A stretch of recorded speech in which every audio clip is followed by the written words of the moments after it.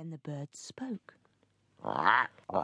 Son of a king, you've done me a great service this day, for I've no doubt that you saved my life. Climb on my back, if you dare, and I'll show you a marvel.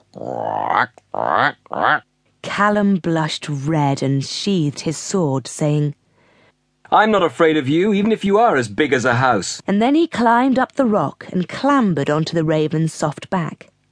The raven spread his broad wings, and up into the air they climbed, higher and higher, until the whole island was spread out below them like a picture. The prince whooped when he saw his father's castle, but from this great height it looked no bigger than a pebble. Then the raven turned, and soaring on the wind, he hurtled out over the sea towards Scotland. What a ride that was! Sometimes they were caught in a rising breeze, and then they shot up into the air like an arrow fired from a bow. Sometimes they fell off the wind, and they seemed to plummet down the sky as though they were on a great slide, but always, just as it seemed they must crash into the sea, a puff of wind would catch them and waft them up, and then the whole mad career would begin again. At last, they saw the coast of the mainland rearing out of the sea before them, and in the lee of a great hill, protected by it from the wind, they came to rest before a large and handsome house of grey stone. Rest here, said the raven, as the prince tumbled off his back. This is the house of my sister, Ailish. Go knock on the door, and she'll make you welcome. Tell her I brought you, and you may tell her that in the battle of the beasts, the birds were victorious. Then the great bird spread his wings and flapped up into the sky. Wondering at this mystery, Callum went to the door and lifted the knocker. He didn't know quite who or what he expected to answer, but he was very pleasantly surprised, for when the door opened he was greeted by quite the prettiest girl he had ever seen. Are you Ailish, the mistress of this place? He asked. Aye, she replied. Ailish is my name. Well, don't just stand there. You'd best be coming in if you're hungry. There's stew in the pot and a warm fire. Come in, man, come in, before we're all turned to icicles. It was getting late, and she was right.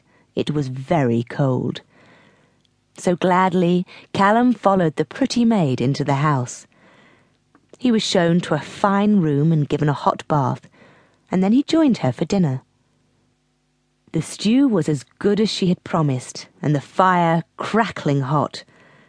But although he ate well enough and stretched out his feet in front of the fire, Callum scarcely noticed these things. He just gazed at the face of the lovely young girl and thought that he had never seen anything so wonderful. How they talked! It seemed to Callum that Ailish liked him too, and he was very happy. After dinner they said their good nights, and Callum went to his bed.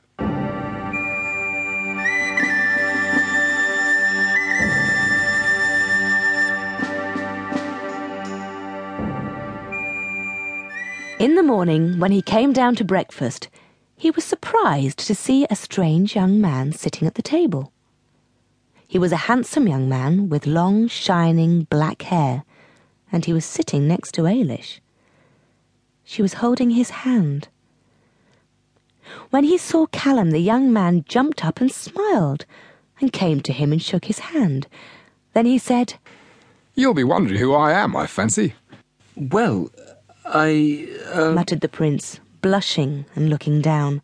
There, look at you, all red in the face again. By heaven, you're a big fellow. Think I carried you on my back all across the sea. You mean you are... I was the raven, yes. I was under a spell, and you broke it by killing that snake and letting me carry you on my back. My name is Alan. Then you're Ailish's brother. That's right. For the first time, Callum smiled. Oh, well, I'm pleased to meet you then, he said. Then he smiled at Ailish too. He sat down.